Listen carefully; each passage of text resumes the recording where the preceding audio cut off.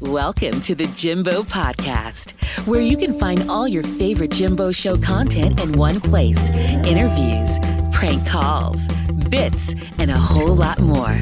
And now, here's your host, Jimbo. Hey, thank you for listening to the Jimbo Podcast. I sure appreciate it on this episode. Kind of a throwback episode. We go back to 2011. I had the honor of talking to one of my comedic idols, Robert Klein. Now, Robert Klein hosted SNL back in the heyday. He had the first HBO special of all time, had some great comedy albums. And on this interview, we talked about his appearance on Law & Order that night. So here we go. From 2011, here's one of my comedy idols, Robert Klein.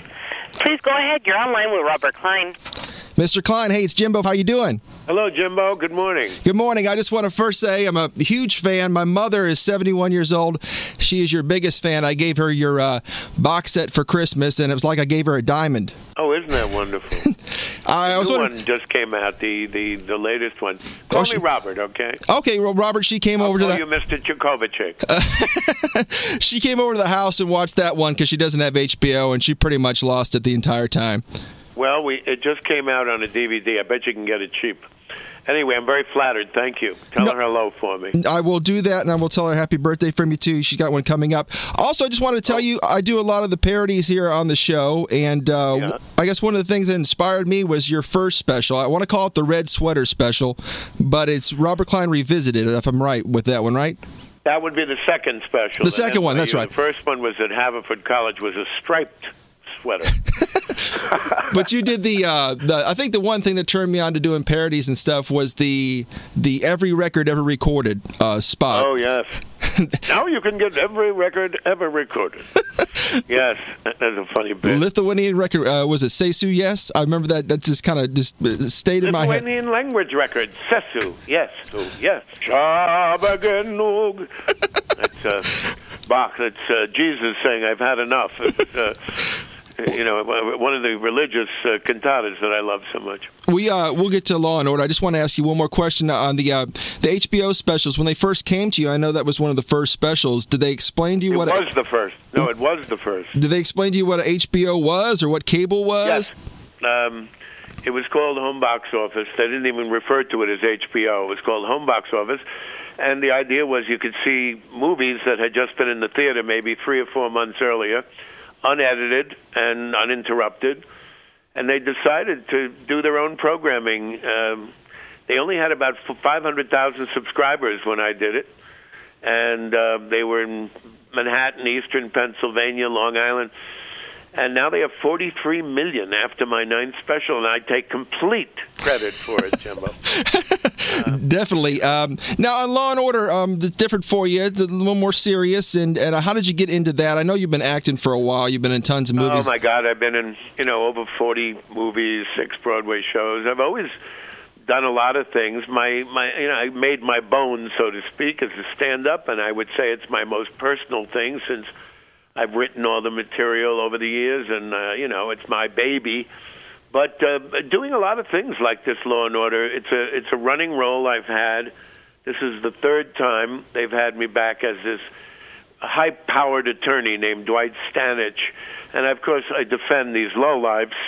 But my record so far as a lawyer on SVU has not been great. Carol Burnett was my first client last season. She got 4 life sentences. And Eric McCormack from Will and Grace, he got 1 life sentence. This one is, most of their stories are taken, almost all of them, from true cases. And this one, you're going to be angry at me, you're going to be angry at the villain. Law and Order SVU is so beautifully done. It's like doing a miniature movie every 8 days. It's amazing the way they do this. It's a lavish production. It looks expensive. It actually is expensive to produce.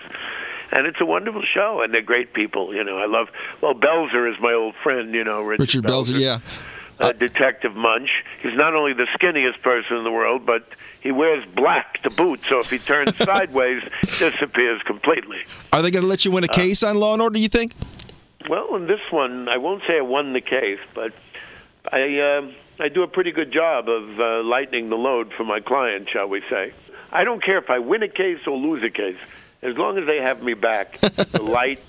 I'm a New York actor, so I just, they pick me up in a car, go over to the studio here, which is not far from my apartment, and it's a treat to be working at home. I love making movies here too.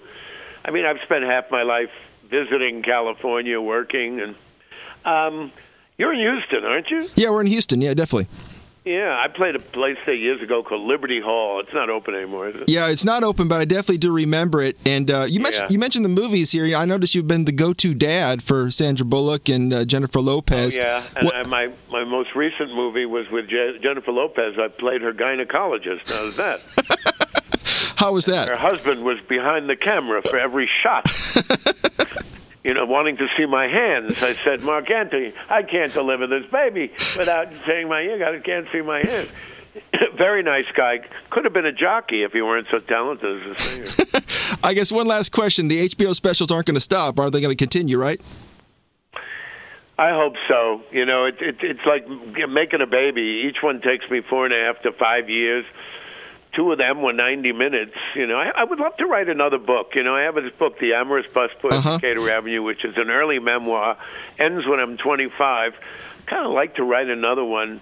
I do articles for magazines and, but I'd love to, I think, write another book and just keep going. I'm going to be 69 next week. How's that? Your mom has a birthday coming. Yeah, 71. Well, a great career, too. And I got to mention, too, that I do have both of your I would say cassettes, but there were albums, Mind Over Matter and then Child of the 50s. Just great stuff if you want to be a comedian and you want to search out. There are 4 altogether. There's also New Teeth and Let's Not Make Love. But nobody makes albums anymore, But I really am flattered that you got that DVD set for your mother and that she's a fan. Oh, she's a huge fan. She quotes you pretty much every time we're together. She tells your jokes. It's as only an Italian mother could.